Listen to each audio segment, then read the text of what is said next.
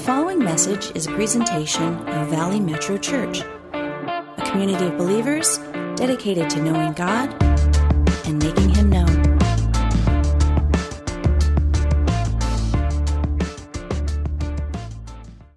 It's great seeing everybody this morning. Hey, this morning we're going through this Gospel of Matthew, and we're at a really cool part. In fact, we're looking at a passage that was one of the first things I read in the Bible, and it really stuck with me. And all these years, I've read it many times. You have as well.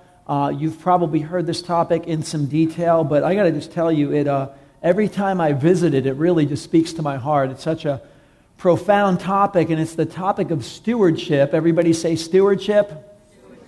Stewardship, we refer to this because it's a biblical term, but we don't really use this in life a lot. We don't use this word steward a lot. In fact, the only time we use the word steward is when we talk about when we're flying on an airplane, and of course you have either a steward or stewardess, right? That's about the only time we use that term. But I want you to think about that for a minute. I'm sure you've been on different kinds of flights. Some flights may be great. Some flights may be horrendous. But imagine yourself, you're on a flight, the plane takes off, and you got this 12-hour journey, and they never bring you any water. And the air conditioner is really cold, and they don't bring you a blanket. And then they have a movie to play, but they don't even give you any headset. Now, if that happened to you, if that was your experience on a plane, could we blame the pilot for that? No, we can't blame the pilot. Could we blame the mechanic who worked on the plane for that? No. Whose job is that everyone has a great, beautiful journey in the sky for that 13 hours? That would be the role of the steward or the stewardess. That's their role. That's what they've been given to do. Now, if you have a great steward or stewardess on a plane, they make your flight wonderful. They come back and give you your chips and your water, whatever it is when you need. Would you like another one? Sure, I'll be right back. What can I get you? I like a blanket. Can I have a second one, please? Sure, here you go. How about a pillow? Yeah, absolutely. And you have a very enjoyable flight. And again, that wouldn't be because of the pilot, and it would not be because of the mechanic who worked on that plane or did the maintenance. It's because of the steward or the stewardess, because that's their role, is to do this profound thing to make the journey better for everybody. I looked up the word steward because we don't use it. I looked it up in the thesaurus, and what it gave for a comparable term that we would understand for a steward is a park ranger. A park ranger, same thing. If you went to the park, and whatever park you visited was absolutely chaotic and out of order and everybody flipping out and trash everywhere, whose job would that be? It would be the park ranger. He's the steward of the park. But if you went and everything was beautiful and it was clean and it made it an amazing experience, like, say, the Yosemite Valley, you would say, wow, these park rangers are doing an outstanding job. This is amazing. I want to say that quite simply because I believe God has tasked you and I with these roles as being stewards so that the journey for us and for everyone around us is completely and entirely different when you and I are stewards. When you and I are not stewards, the journey goes completely differently. And we're going to see that in this passage here. If you guys have your Bible, if you want to turn to Matthew 25, we're going to jump in. Stewardship is a big part of God's realm, God's economy, God's kingdom. And Jesus has been teaching about the kingdom. He's been teaching about something very distinctly leading up to this. He's been teaching, the disciples said, what's it going to be like when you come back? What are the signs? Like, how are we going to know the signs of your return? And Jesus told them about the signs of His return in chapter 24. And now He's telling them about an expectation of children of God. If you are in Christ, if you've said yes to Jesus, if you've entered into His kingdom, then there's some expectations of God's children, and this is the way we live. It's the way we do life. This stewardship thing is a hardwired part of who we are, like we get it. And in the passage, we're going to see some who really get it, and some who don't really get this. And it's a monumental difference because some step into a realm of stewardship that's pleasing God, and others just completely disregard stewardship. So let's jump in. We're going to look at it in sections. If you have your Bible or how you read your word on your phone, your device, we'll also put it up here. We're talking about getting invested in the things of God and God's kingdom and God's ways and God's realm, the way Jesus is calling us to do it. So Matthew 25, we're going to pick up in verse 14, and it starts like this. This is what the kingdom of God's all about, Jesus says. Again, it will be like a man going on a journey who called his servants and entrusted his wealth to them.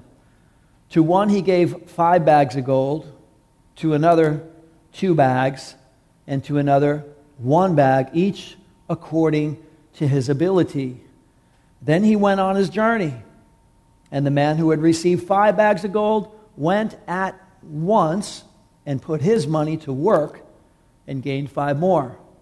So also the one with 2 bags of gold gained 2 more.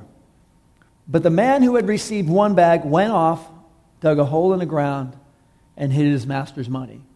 How many of you guys are familiar with this passage?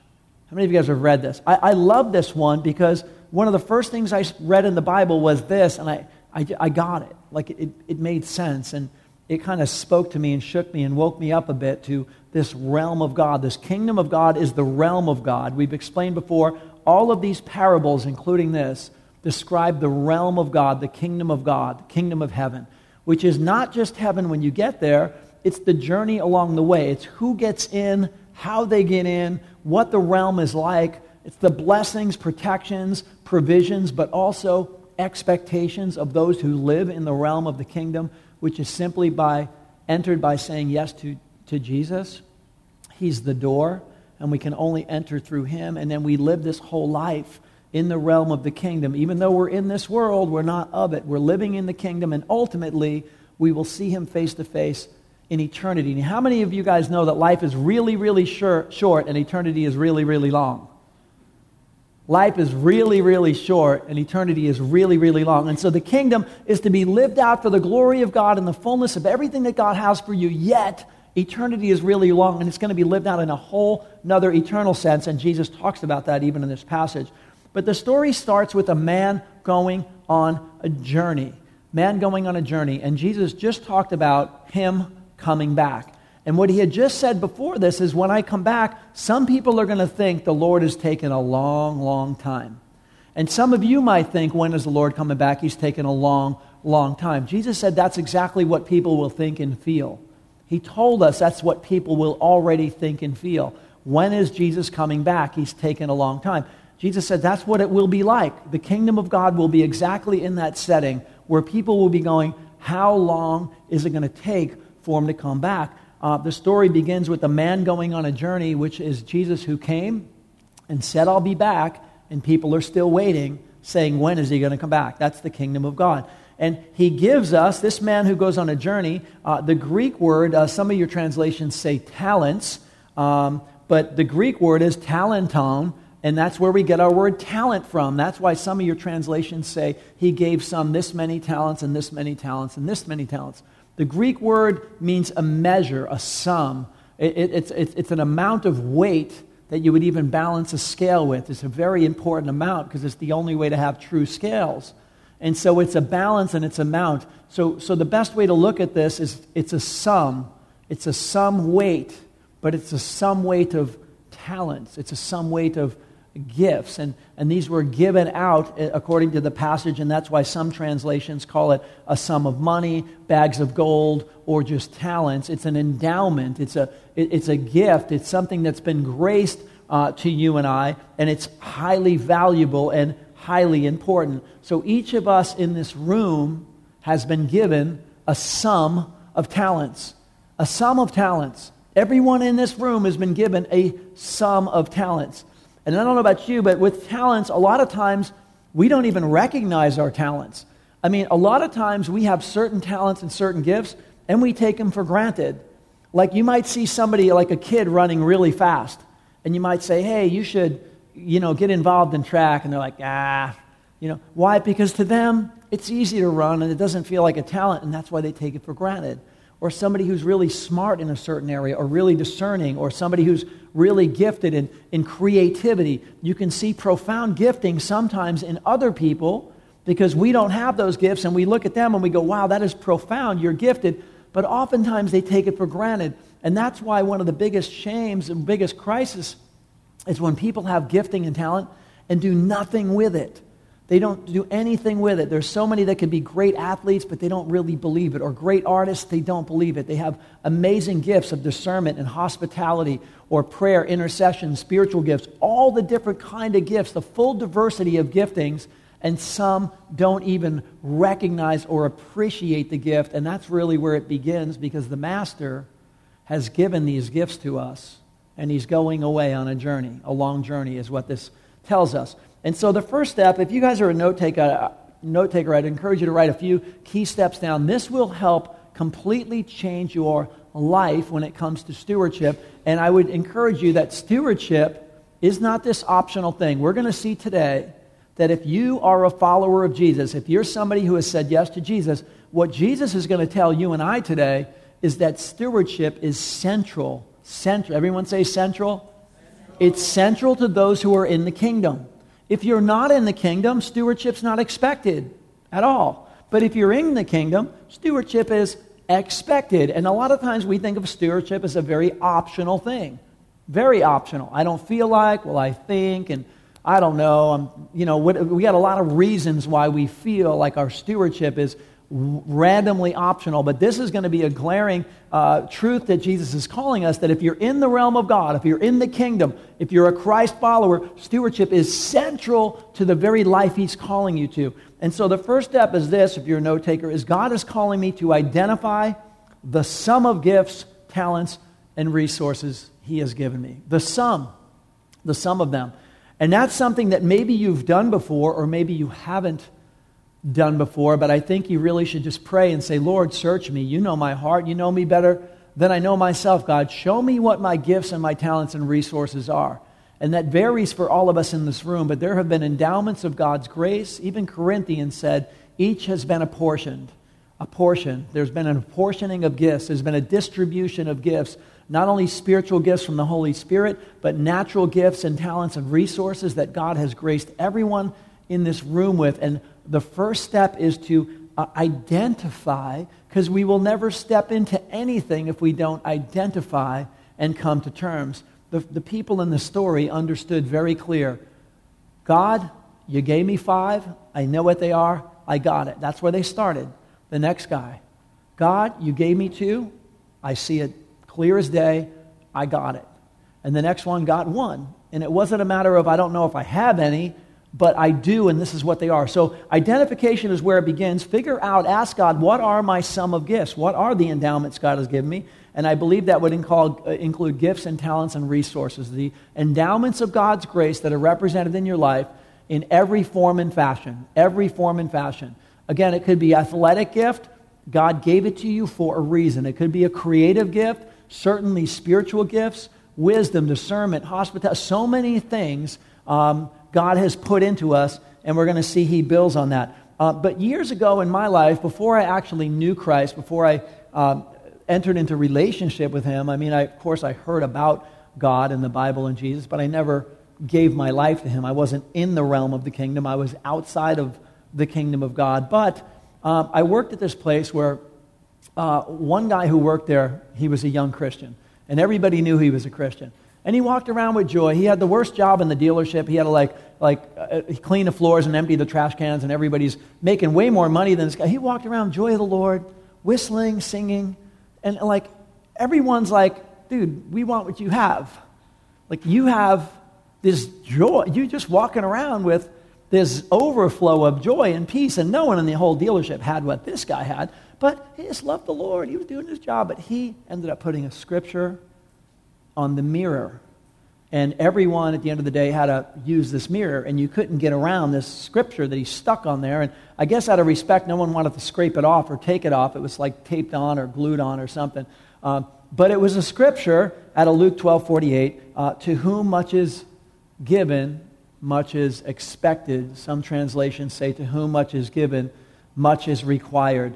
And again, I was not in the realm of the kingdom. I was not walking with Jesus. I was living large, living my own life, doing my own thing. But I couldn't deny the fact when I saw this every day. How do I use the mirror without looking at this? I didn't want to look at it because God was clearly telling me through this scripture, Brian, I gave you stuff and I expect something with it.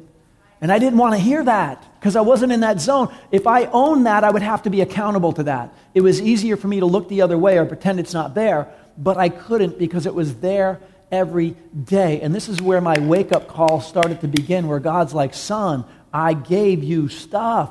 You know I did. Don't deny it.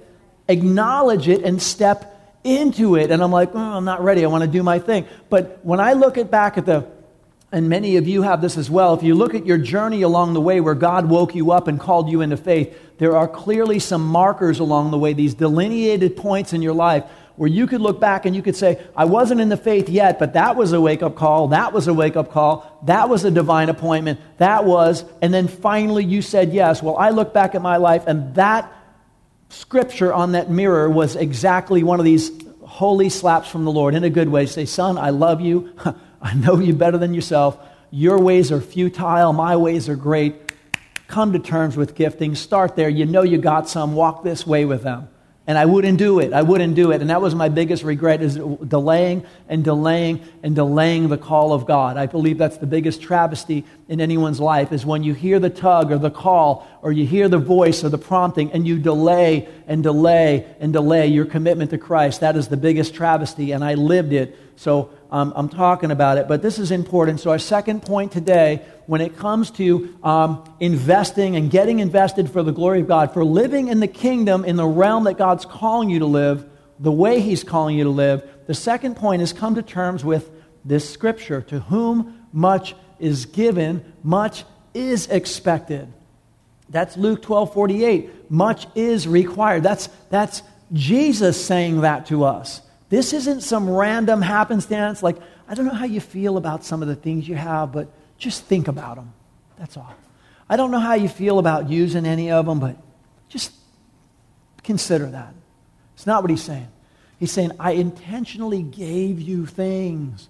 I intentionally gave you gifts and talents and resources, and had you born in the family you were born, in the time like this, with the people around you, very intentionally, by design. And because it's by design, there's an intention with the giver of the gift for reason and purpose, not random happenstance, very intentional. And it begins right here. Not only identify, but know to whom much is given, much is expected. Because I don't know about you, but that started to motivate me. It started, I didn't want it to, but it started to motivate me, because the Word of God doesn't return void. When it goes out, when God sends it forth, the Bible says, like a holy boomerang, it comes back and it does everything He sent it to do. We were at the beach recently, a couple of weeks ago, and I watched this guy throwing these boomerangs, and you don't get to see this very often, but literally this guy's throwing these things, and they're just going like 50 yards, and they're just going, and they're coming back, and he's catching them. And you're like, that is crazy how these things work. But the Bible says the Word of God is like a holy boomerang. God sends it forth, and everything will return. Everything's going to pass. The earth, the flowers, the fields, everything, except for the Word of God. It's going to come back, and it's going to accomplish everything God intended it to do in the lives and the generations that He intended. The Word of God does not return void. It's going to accomplish. So that scripture I read was like a boomerang. And it didn't go away, and I couldn't deny it, and it kept reminding me the call of God in my life, that much is going to be expected and required of me, whether I want to accept it or not. That is a truth. See, our version of truth doesn't change the truth. You realize that? Our opinion of truth doesn't change the truth. Truth is truth, and the truth is that there's going to be an expectation of gifting and talent and resources before God. And the reason this is so important, the passage tells us why. It says because these things are, quote, unquote, entrusted. Everyone say entrusted. And this is where so many things hinge on this, guys. This is a complete game changer. For me, it was a game changer in my life. Because I look at, my life, how I came up and what I went through and what I had to do to get ahead. And I moved out young and I started doing things young. I bought a condo at 19. I'm working hard. Then I had a house and I had a boat. And I worked very hard, and stayed up late doing stuff and going after things. And if you asked me who gave it to you, I would say nobody gave me anything. No one gave me anything. If I wanted money for the candy store, I had to scrub bathrooms or shine shoes or do something to get. No one gave me anything. And that would be my answer to you. And I would say it with absolute confidence and an absolute conviction. Until God woke me up to some truths and realities about the way this thing really works. And it starts with, to whom much is given, much is expected. I started to believe, like many people do, that these things in my life, they're simply mine. I either got them, or I earned them, or I worked for them. It doesn't matter what category you put in. They are mine. And because they are mine, I do whatever I feel like with my stuff, right? Isn't that the way most of the world works, right? I do whatever I feel like with my stuff, period. That's the realm that most people live in. However, if you're in the kingdom, the passage is very glaring. If it's God's, passage says entrusted. We just said the word. All this stuff was entrusted. Entrusted. Means we didn't create. Entrusted. If these are entrusted, if they really are God's, wow. If they really are God's, then I do whatever God wants me to do with His stuff. Does that make sense? But if they're mine, I do whatever I feel like with my stuff. But if they're God's, that's really not an option. If it's God's stuff, then I do whatever God wants with His stuff. The question is, do I believe they've been entrusted to me or not? Do I believe the Bible or not? Oh, God, I believe you in general, and I believe these things, but when it comes to stuff and entrusted, no, it's my stuff. I made it. I earned it. I fought for it. I designed it. Whatever it is mine. Or, God, I hear you loud and clear. You gave me everything. You gave me my birthday. You told me when I was going to be born. You put the gift mix in me. A capacity to even go to school or do things or learn, or even if you got a degree and if you learn to make, $1 million a year, God, who put the capacity and wherewithal in you in the first place? You didn't do that. I didn't do that. We didn't do any of this stuff. These are things entrusted to us by the sovereign grace of God. So you got to ask yourself that golden question, guys. Whose is it anyways? Because I lived outside of that question for a long time. I'll tell you the answer. It's mine. That's whose it is. Until I realized the nature of God and His love and His ways and the truth of His word. And then I had to step over here and going, you know what? It's not mine. Sorry about that, God. I was living in that camp for a long time. It's actually yours. And that is a game changer. That's a complete game changer. I think we have a video that does a great job presenting this. Let's check it out. How you doing? I'm going to open a can of worms with this one, I think. All right? This one here is the big enchilada videos, all right? So you have to forgive me in advance if it stings a little. You're going to cut me a little slack if this convicts or challenges you, because I never want to do that. No, I'm not going to talk about it. It's things we don't want to talk about. There's a bit of religion and politics. It's one of those things you don't talk about if all you want to do is make friends. No. This one here, this is a little different, because the love of this thing, the love of it, you know what I'm saying, is the root of all kinds of evil. But on the other hand, without it, you can't do much good. Right? You correct the quote yet? You know what I'm talking about? Yeah. Money. M-O-N-E-Y. Yeah, the almighty God of the cats, the cabbers, the greenbacks, the gravy, the loot, the moolah, whatever you want to call it. You know what I'm saying? I got my own personal favorite, the dead president. The higher number on the dollar bill, the goofy of the president, the more names on it. You know, that's what a lot of questions about these presidential favors, don't you? Yeah, how are we going to spend it? How am I going to use it? My own personal favorite? How am I going to act like I don't have any? So my relatives don't bother me anymore. Or how am I going to miss the offering plate every time it passes by? And of course, the dominant Republican question, how am I going to invest and how do I keep it from the IRS? Yeah, money. Big, big question. But there's one question we always leave out. At least I do. Whose is it? I mean, whose money is it really? That is the $1 million question part of the bottom line. I know someone might say, hey, it's my money because I work hard with these hands. Yeah, who gave you the hands, buddy? Right, you're smarter than some, who gave you the brain. You're driven, who gave you the ambition. Right, I know you can arrange a lot of things on your own, but you can't tell me you can arrange your birthplace, who your parents do, who your friends are going to be, what schools you're going to do, the technology was going to be, the people that came before you that paved the way, the people are here now, to lighten the load. You didn't arrange that, did you? Should I go on? No, I don't think so. I suppose what I'm trying to say is this.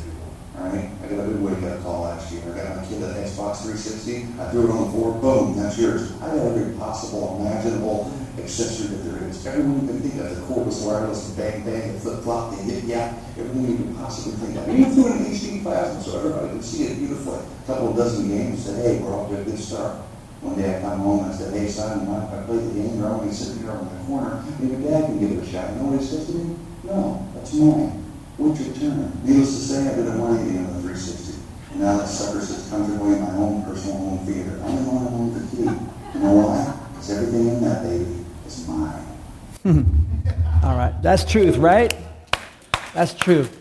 That depicts the demeanor of so many of us, especially when we're outside the kingdom. It feels like everything is ours, even the gifts, the talents, the resource, everything, including money, everything we feel is ours. When you step in the kingdom, you're challenged with this question. Is it mine or is it not? And I'm saying that because many, even in the Church of Jesus Christ in the kingdom, struggle monumentally with this glaring question, whose is it anyway, and haven't landed yet. Or maybe don't want to answer the question. But this passage, Jesus is taking us down a road, and he's going to take us further with this to see how glaring it is. So this is important, guys. Psalm 24:1 says this, and this is the third point this morning. And I believe this to be true because this is it just changed my life and in my understanding, my worldview and everything. It's the third point is the earth is the Lord's and everything in it. The earth is the Lord's and anything. You believe that or you don't. You believe it's all yours and the earth is not the Lord, or you believe, it is. And some of us try to go, well, the earth is, but my stuff is mine. And it's like, come to terms with that and ask the Holy Spirit, Lord, where does that come from? Because your word doesn't say that. So where does that come from? And I got to tell you, the Bible says where your treasure is, your heart will be also. Because when it comes to our stuff, our heart is very closely associated. Do you realize that? Our heart, it's almost inseparable from stuff sometimes. And when you step into the kingdom and you realize who God is, we begin to just live our life for his glory instead of our own. We begin to have this shift when we acknowledge that we're not the king and he is the king. When the earth is the Lord's and everything in it is his, we come to this understanding like, wow, you are the giver of gifts, including every gift, talent, and resource I have. That is true. That is biblical truth, and Jesus is explaining that to those who are in the kingdom. Now listen, in the passage, not everyone fully understands or lives that out, but some do. The true sons and daughters of God understand it and live it out. We're going to see the guy in the passage who doesn't. He clearly must not be in the kingdom, really, because he doesn't get any of this and he doesn't live this way. But this is important. Here it goes in verse 19, and Jesus picks up in the story and says, after a long time, once again we look at this long time that we seem to be waiting. After a long time, the master of those servants returned and settled accounts with them. The man who had received 5 bags of gold brought the other 5. Master, he said, you entrusted me with 5 bags of gold. See, I have gained 5 more. His master replied, well done, good and faithful servant. You have been faithful with a few things. I will put you in charge of many things. Come and share in your master's happiness. And the man who had 2 bags of gold also came. Master, he said, you entrusted me with 2 bags of gold. See, I have gained 2 more. His master replied, well done, good and faithful servant. You have been faithful with a few things. I will put you in charge of many things. Come and share in your master's happiness. So the Lord will return. Jesus, who we know is going to return. He said how, he said when, he said the signs. We looked at some of the signs and significances in the last few weeks of what some of the indications of the Lord's return are. If you're interested in that topic, they're on YouTube or iTunes, but you can look at some of the details and the dimensions of what life will look like. And some of these prophecies we're even seeing in our times right now very clearly of what some of the signs and symbols and seasons we will see to discern. But the Lord will return after this long time, and he's going to, quote unquote, settle accounts. Settle accounts? Oh, like I didn't know there was an account. Well, there is an account. Well, that's a game changer, because if there's not an account, I do whatever I think and feel. If there is an account, maybe I have to be accountable. Amen?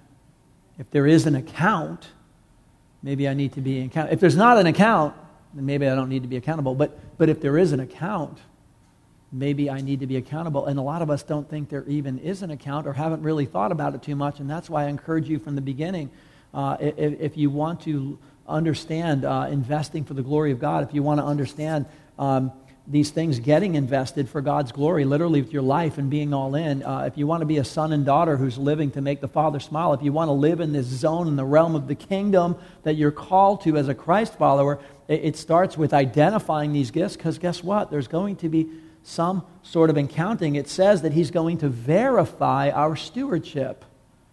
There's going to be accounting like, oh, I was a good stewardship. I was a good steward, and yeah, I was a good steward. Okay, wonderful. Let's verify. Like literally verify? Yeah, oh yeah. Like I gave it stuff. Let's check it. Let's see. This is exciting. Let's see. And some of us are going to go, all right, Lord, here's what you gave me. This is what I tried to do. He's going to go, awesome. That's awesome. Some of us are going to go like, I didn't know there was an accounting. I didn't really know. That's why it's so important. This says in verse 14 that he entrusted his servants. Followers of Jesus are servants of God. Verse 14, he entrusted them. Verse 19, he settled accounts with those same servants. So there will be accounting given, and that's why we must be accountable with all that God gave us. So the fourth point is exactly that, guys. There will be an accounting, so I will be accountable with all entrusted to me. There will be an accounting, so I have to be accountable. We should want to be. God, I get it. You gave me stuff. I know it's yours. Of course it's yours, and of course there's going to be an accounting. So I will be accountable. Or we live over here going, you didn't give me anything. Everything I have is mine, and I don't know that there's going to be an accounting, or I don't want to hear about there's going to be accounting, so I don't want to be accountable. I would suggest to you, truth is here, being on the side of God's realm, his favor, his ways, sons and daughters, servants of Jesus. We live in the kingdom, in the realm of God, and we walk in this area of expectation of God. But with this expectation, guys, is truckloads and tons of blessings and benefits that people miss out on. And they're like, what is it, rules? No, it's not rules. It's rails for healthy living. It's rails for life. It's rails for success in the big picture for the glory of God. And in this realm, there's blessing and there's future and there's hope and there's promise. And outside, there's not, quite simply. And so we have to know there will be an accounting, so I will be accountable. And the way to be accountable is simply, the passage is saying, to be a wise servant. A wise servant. It's interesting, it calls everybody a servant. And it's a pretty glaring reality. The passage is about these servants. That's another aspect of Christianity that seems to be optional for some reason. Not in historic Christianity, not in the early church, not in the first few hundred years of the church, and not in parts of the world. But in Western or American Christianity, this kind of concept of servant doesn't seem to be central. Jesus is saying, sons and daughters of the kingdom enter the realm of the kingdom, and it's naturally expected that we're servants of God. That's just the word that's given to us. But we even think servant is like, I don't feel like it. That's not really me. And we have this whole optional view of this is just who we are. Jesus said the greatest of all is the servant of all. Jesus said the greatest is the servant. And he said, as you've seen me do, you do also. So I don't know how we disconnect serving from the identity, who we are as believers, as children of God, but it's central to it. But the wise servants invested faithfully. That was good stewardship. To invest faithfully was good stewardship. And the aim was increase. Everyone say increase. Increase. God says that it's his desire we bear much fruit. Not little, much. That's God's terminology, much fruit. So the question is for you and I, what is increase? What is increase? And this is where you get to pray. And this is where you get spend some time with the Lord and say, what are my gifts? What are my talents? What are my resources? Lord, I want to be a good steward, and I want to step into this thing, this realm. I want to be a steward that's pleasing. I want to be accountable with all you gave me. But Lord, you're talking about increase.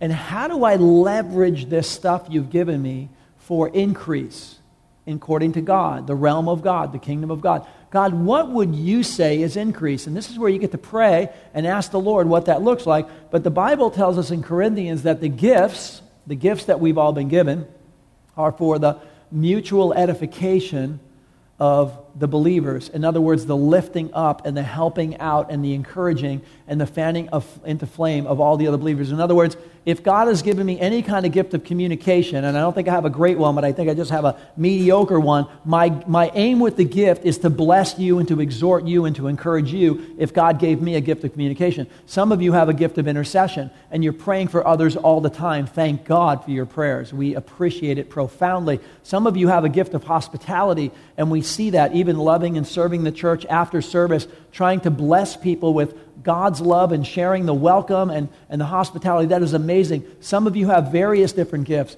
Some have saying, I want to run security. I'll be point outside. I'll sit outside the service and I'll be prayerful and watchful because I want to serve the body by being outside and just making sure everything is safe. And we're like, wow, thank you. That really blesses us. And this is the way the gifts work. Some of you are like, kids, I get kids. Like, I get their language. You know how Dr. Dolittle knew the language of the animals? It's like, the kids, I get them. I know how they work. And so some are like, you know what? I'm going to give up one Sunday a month, and I'm going to go serve the kids over there, and I'm going to share Jesus with the kids. And for the rest of us, and on behalf of the kids who are not always thankful, we say, thank you for using your gift for the mutual edification that's increased, by the way. How many of you know when let the little ones come unto me and hinder them not? How many of you know that's increase? That's increase. The church is always one generation away from extinction. Do you know that? And when a church stops thinking about the young generation, it's on its way to extinction. But when the church is thinking about the next generation, that's increase. That's passing the torch for the glory of God and raising up a generation. So this is just important stuff. You've got to ask yourself, how can I help growing the kingdom? God's aim is increase. How can I help blessing others? How can I do it? And these are the three questions you might want to ask. How can I build the kingdom? How can I build God's people? And how can I spread God's glory? How can I build God's kingdom, this realm of God that I entered into and many have entered into, but so many haven't? God, how do I help build the kingdom? Because the kingdom is your realm, and this is the zone to live in. How do I help build your kingdom? Show me with my gift, talent, and resource what that means. How do I build your people, God? How do I build your people, the family believers? How do I help build up, exhort, help? Some of you, I know, like when someone's sick in the church or not feeling good, are the first ones to make up some homemade soup or make a cool thing and run it over there. No one even knows about it, but there's that love to just, wow, that is so amazing. That's like the glue. Do you realize that? When you're in Christian community, that stuff is the glue. And not everyone's doing it, but some are like, I'm the first one. And they're whipping up some bone broth, something organic, homeopathic, whatever kind of thing this is, with all kinds of crazy stuff, and like delivering it to help see people get healed and just love them. And you're like, wow, that is the real deal right there. This is mutual edification. How do I build God's kingdom? How do I build God's people? And how do I spread God's glory?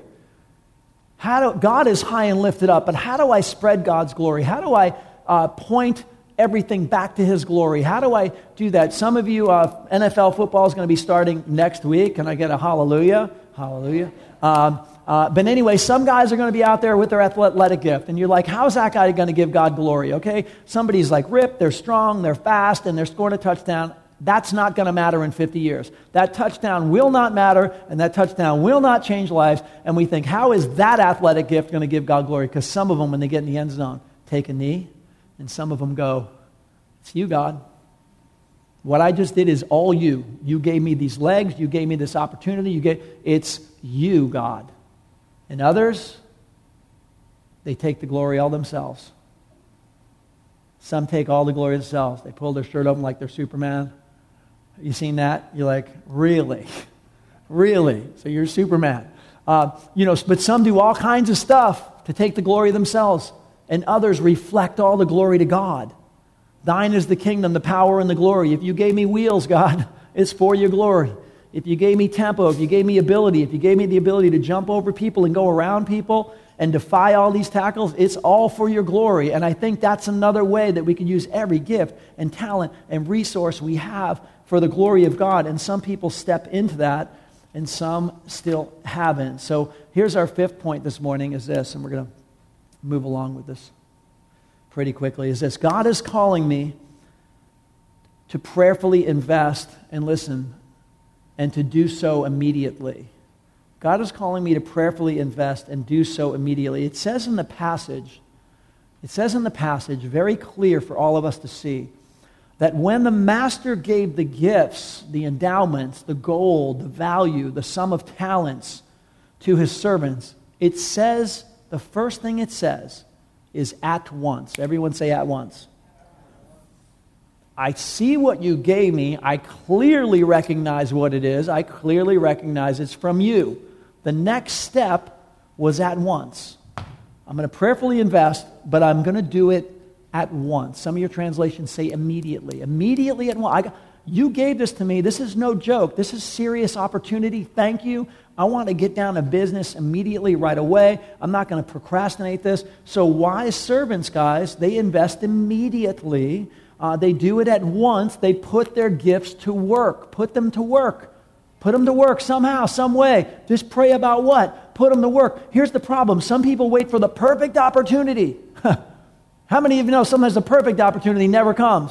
In our mind, what the perfect opportunity would be like, I would get to, like do this someday, maybe like that, and maybe I'll get... That may never come. And Jesus didn't tell his apostles, just sit down and wait. Maybe someday the perfect opportunity will come. He didn't tell that to anybody in the church. Pastors, prophets, nobody wait for the perfect opportunity. You step into it immediately with the gifting of God, and we do it by faith, not by sight. We do it by faith. We walk by faith, not by sight. So with this gifting, we step in immediately, not haphazardly, prayerfully and immediately. That's what we're called to do. Time is of essence when it comes to this stuff. You don't wait for the perfect opportunity. Some have said, and I've talked to people, what my plan is like, I'm going to win like a Grammy, and when I get the Grammy and I'm like famous, then I'm going to like use my platform, for God's glory, like with my platform when I finally get there. Or if I get an Oscar, I'll like get an Oscar or something, and then when I get that and I'm famous, then I'm going to it's like, that's not stewardship. That's not immediately. That has nothing to do with the realm of God. I'm going to focus on my life, my things, my stuff, and when I feel that I get to some point, then I'll think about stepping into this realm. Just saw a movie recently. I saw it again. I saw it a long time ago, Book of Eli. I don't know if any of you have seen the movie, Book of Eli. Okay, it's rated R because there's some pretty intense scenes in the movie, and I don't typically see R movies, but this one has a glaring theme in the middle of it that to me was worth watching some of the stuff to see the principle, which I think was a profound principle. But I thought it was interesting. This movie was really well shot from a cinematography perspective. Just the coloring and the angles and the shot, if you're into that creative kind of thing. It was pretty brilliantly done. And again, the story, the central part of the story is, you don't tell anybody or find out what it's about, but if you see it, you'll go, wow, that was a pretty brilliant idea to do a movie based on this theme at the end. So again, if you haven't seen it and you're going to, don't find out beforehand. But as you see this movie, I can't help but to realize that the directors of the movie, who did an amazing job, I'd never heard of them before, so I went to pull up their credits. And I didn't see anything good they ever did before the movie. This is my opinion. All due respect to their creative works. We all have different opinions, right, on creative works. But everything before was substandard. This movie was pretty epic, and everything after was substandard. To me, just to me. This is just only my opinion. Nothing to the level of the Book of Eli. And I read an interview, they said, after the Book of Eli. Now, I will tell you, when you see the Book of Eli, there are clearly things Denzel Washington acted in it, and I believe he believed the character and wanted to do the role for good reason, and stepped into the role and did an amazing job, like an Academy Award kind of job. He blew it up. He did great. But the directors, they also agreed to do the movie, but later on when they were asked anything about the movie and the meaning, they're like, it doesn't mean anything to us. It just is like and you're thinking, wait, whoa. You got this opportunity. It came out great. The theme is clear. I think I see why the movie succeeded in what it did, because I think the theme in the middle is important and needs to be seen in quality. But all they did is discount it, and it was like, it doesn't mean nothing. And I'm not going to say the merits of what they said because it'll share the theme. But in other words, God could have got the glory in a second already by the movie and what they said. But instead, they completely discounted and diminished. Does that make sense? And then I looked up, I'm like, how can you do a movie that good and not do any other great movies? Because there's brilliance here. Well, maybe it was like an anointing on what they did that went away. Does that make sense? When you don't walk in stewardship. And I believe the Bible tells us the same passage, that if we're faithful with little things, guys, we get to be faithful with greater things. You realize that? That's God's economy. That's God's realm. And so there's a story of a guy who said, Lord, I would do great things for you. I would, but, I'm busy, God, and I got a lot of stuff going on. And, to be honest with you, I'm working on my own stuff. But God, here's the deal. If you would just give me more time, and you would give me more talent, and you'd give me more treasure, then God, I'm going to do great exploits for you. I will do great stuff for you. And God was very moved by the man's prayer. He was very moved. And God said, you know what, I'm going to bless this man. And he gave him time, and he gave him talent, and he gave him treasure. And then God waited. And God waited. And God waited. And after many years, the man did nothing with these extra endowments. And then God took away the extra time and the talent and the treasure. And the man said, oh, Lord, if you would just give me time and talent and treasure, I will do great exploits for you. And it goes to show the human nature. This is either we get the realm of God, we appreciate and love what he's done for us, our life is a reflection back to him, and we walk in these things, or we just don't really believe it. I mean, we like the idea, but we don't really believe it because we don't really own it. We don't really own stewardship. We hear the term, and we don't use it elsewhere in life, but we don't come under the realm of, no, you are God and I am your son, and I will serve you. Jesus said the greatest is the servant. My life will reflect stewardship, God. My life will reflect being a servant. Yes, there will be an accountability. I will be accountable because there will be an accounting given. And great are your rewards. I don't do it for the rewards. I do it for your glory. And yet, no, there are great rewards to come. This is what the Bible says. And it says this, guys. Talk about the rewards. I don't know if you've ever pictured this. When you picture God, and it's hard to picture God. God is spirit. We see the Father sent the Son, so Jesus came in human form, and the Bible says there was nothing remarkable about him in appearance. Okay, so we don't really know what he looks like. Different movies and artwork and have come up with ideas, but we don't really know. Jesus would have been a Middle Eastern man from 2,000 years ago, and nothing was that remarkable about him in appearance, so we can't really quantify that. And the Spirit is the person of the Trinity who is his power and force among us, but he's a person, not a force, and he moves among us. The Bible says like the wind, Jesus says, you don't know where he comes or where he's going. So Spirit is, even in creation, brooding over the waters, is symbolism. But the Father, we don't have really an image of the Father. We haven't been given one, and we have nothing to quantify that until we see God face to face. But I want you to think of this, because many of us might have a different view of the Father. In fact, some of you, your view of the Heavenly Father, unfortunately for many of us, is hindered by our experience with our earthly Father. Do you know that? And earthly fathers have kind of discolored the image of God, because God is good all the time. And earthly fathers, they do their best, but some have done great, some have done mediocre, and some have fallen short, right? Okay, so earthly fathers are all over the map. But your Heavenly Father, who is good, who loves you more than you know. He loves you more than you know. The Bible says this: at this time of Jesus' return, at this time of us stepping out of this realm and stepping into eternity, it's this accountability is given right at this transition into eternity. And it says the wise stewards are rewarded. And it says the Lord basically smiled on their faithfulness. I want you to get a picture of the Lord smiling, literally smiling on your faithfulness.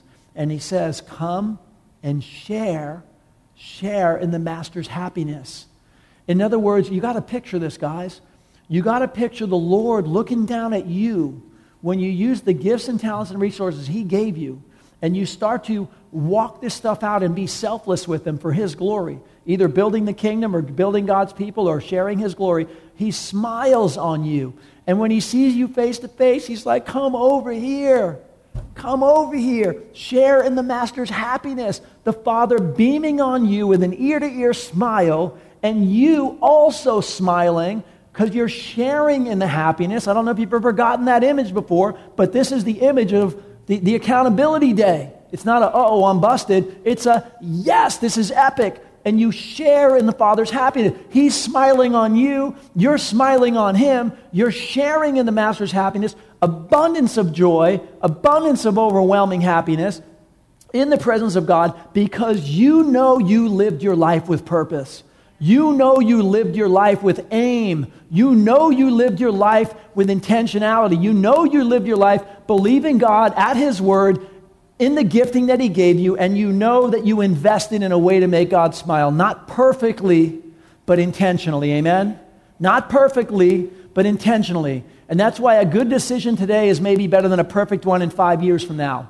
You step into investing for God's glory now, immediately, not, maybe someday when I find the purpose. No, you don't do that. And this is how you share in the Master's happiness. And it says you will be rewarded and promoted and put in charge of many things. Now, guys, this is crazy because no one can get their head around what this looks like, because the Bible says no eye has seen, no ear has heard, no heart's imagined what God has in store for those who love Him. We can't even quantify or figure it out or crack the code. But eternity is a long, long time, and life is really, really short. Okay? And in that realm, we're not limited to this earth suit. So all our capacity and limitations are going to go away in heaven. They're going to go away in heaven. What we know in part, we will know fully, just as we are fully known. The realm is, you can't even compare the realms. So some people are living for this realm as if it's the only realm, and it's so short-sighted. Live for God's glory here and now in the fullness, but the next realm is epic and monumental, and this passage is saying God is going to reward you that in this next realm, He's going to actually put you in charge of many, many things. And you're thinking, what does that look like? That God is going to put me in charge of stuff in eternity. I mean, that's a wild concept. I don't even know who could even begin to crack that one because no eye has seen or ear has heard. But the bottom line is, while the Father is smiling on you and you're sharing in His happiness, there's a holy moment. In fact, this would be great if the worship team comes up. As you're sharing in the happiness with the Lord, He's like, I got rewards for you that are going to rock your world. And somehow in eternity, He's going to put you in charge of many, many things. So that's our last point this morning is number 6 is, great are my rewards when I faithfully invest for God's glory. Great are my, I mean, how great? Insanely great. In eternity, that's a major upgrade. I can't even tell you. It's not like going from the back of the plane to first class, guys. This is like some upgrade on a whole nother level. This is some upgrade that lasts forever. It's eternity, and you can't even imagine how good it is. But God says, I got nothing but upgrade for you if you're a faithful servant. If you're faithful with little things, I'll let you be faithful with greater things. I believe He even does that on earth. If we're faithful with little things, He will level us up in our stewardship. And really quickly, verse 24, I'm going to close this out really quick. And this is, everyone wasn't wise. Not everybody was a wise servant. Not everybody really recognized it was from God. Not everybody realized it. But it says this in verse 24, the man who had received 1 bag of gold came. Master, he said, I knew that you were a hard man in harvesting where you have not sown and gathering where you have not scattered seed. By the way, the Bible does not say anything like that about God. The Bible says the opposite about God. But this is what this man believed. He didn't believe the Word of God. He believed his own version of what he thought about God, completely outside of Scripture. Verse 25, so I was afraid, and I went out and hid your gold in the ground. See, here is what belongs to you. His master replied, you wicked and lazy servant. So you knew that I harvest where I have not sown and gather where I have not scattered seed? ? That's a rhetorical question. Well then, you should have put my money on deposit with the bankers so that when I returned, I would have received it back with interest. So take the bag of gold from him and give it to the one who has 10 bags, for whoever has will be given more, and they will have an abundance. Whoever does not have, even what they have will be taken from them. And throw that worthless servant outside into the darkness where there be weeping and gnashing of teeth. Let me just tell you, this is not a salvation question. We come by faith through grace, amen? Not by works and investing. However, this is very indicative of children of God who truly are in Christ, who truly do have a Lord. This is simply what we do as a matter of stewardship. They will know us by our fruits, the Bible says. And so those who had a genuine faith had fruit in their life. This guy didn't know the Word of God. He clearly didn't know God. He had no relationship with God. Otherwise, he would have understood God's nature. He would have expected what he was called to do in life. He would have understood it. He was completely removed and had a totally skewed view of who God does. There's many people in the world who have their own idea about God, but they've never checked in with truth of Scripture to know what his nature is. So the last man had no idea who the master really was. He actually blamed God for the things that had nothing to do with God's character. He ignored that he was going to be accountable someday. He lived by fear instead of living by faith. He was lazy instead of taking initiative, and he buried his talents instead of investing them. And that is not somebody who's in the kingdom in the first place. The Bible does equate laziness with wickedness, which is a kind of alarming description. That laziness we feel is optional, and the Lord's like, no. Wise servants get with it. They jump in. They immediately, at once, they take initiative. They pray and try to do the best decision now instead of some perfect one in years to come. And I just want to close in prayer right now and ask God to seal some of these matters of stewardship in our heart. Somebody once said that stewardship is kind of this. It's your talent is God's gift to you, but what you do with your talent is your gift to God. And when you turn it back at God and do things for His glory and make Him smile, that is a very simple description of aim and mission in life. Quite simply, to love God and love our neighbor and take what He gave us and use it for His glory. Not very complicated, but that's kind of a thesis overview of life. What am I here for? What am I here for, God? To love God and to love others, and to take what He gave you and to help shine it for the glory of God. And there's going to be accountability one day of how we did with these things. And we want to jump into the things that He's entrusted us with. And so I just want to close with the last thought, guys. And that is specifically the Lord smiling on you. I want you to leave here today thinking, Lord, you've given me some stuff, but out of all of it, number one, what's going to make you smile the most? I want you to smile. And when I make you smile, you're smiling on me, but I'm smiling back at you, and you're smiling on me, that I'm smiling at you, that you're smiling on me, and you get to share in the Master's happiness. What among you, what in your gift set, talents, resources, can you step into that's going to make the Lord smile? Start there. Start there and start immediately, because this is how we become wise stewards and walk in these things for God's glory. Let's close in prayer this morning. Can we just stand together, family? Mighty God, we just come before you as your sons and daughters, Lord. Thank you that you show us what the kingdom is like. You show us the blessings, the opportunities. You show us what's expected of those who live in the kingdom, Lord. I know messages like this, sometimes they shake us because they are close to our heart. There's a lot of things close to our heart, but you're just telling us, Lord, that Lord means that you're on top of everything and we're not. Lord means we already surrendered to you. Lord means that I am not my own. I've been bought with a price, and the life I now live, I live by Christ who died and gave Himself for me. That's what Lord really means. And so, Lord, I just pray this morning, Lord, if there's any of us here this morning that haven't fully surrendered to your Lordship, then now would be the time. And if that's you, just in the privacy of your own heart, say, Lord, I'm getting off the throne. It's time. I'm putting you on it. You're the King, I'm not. You're the Lord, I'm not. You're the Master, I'm not. Thanks for dying for my sins. I turn and follow you. I believe by faith. Put your Spirit in me. Lead me and guide me. I want to live for your glory. If you said that, come up and share that with our prayer team. Our prayer team is going to come up here after the service. We want to help you get your first steps in intimacy with God and traction in your faith. And Lord, for the rest of us, Lord, we're here because we're honoring you. We're here because we're keeping holy the Sabbath. We're here because we love the family of believers. We're here because we need to be edified and built up. But Lord, we're here because we want to make you smile. Show us how to make you smile, God. Not just exist, not just cope. Show us how to make you smile. Show us how to live for your glory, Lord. It is in that zone. That's the zone of blessing. That is the realm of God's providence and provision and God's reward. We want to live in that zone, God. So show us how, lead us how. We thank you for that. By faith, we ask these things in Jesus' name, and God's people said, amen. Amen, guys. Praise God. Hey, so This has been a presentation of Valley Metro Church. To hear more messages or to support future podcasts, please visit us at valleymetrochurch.com.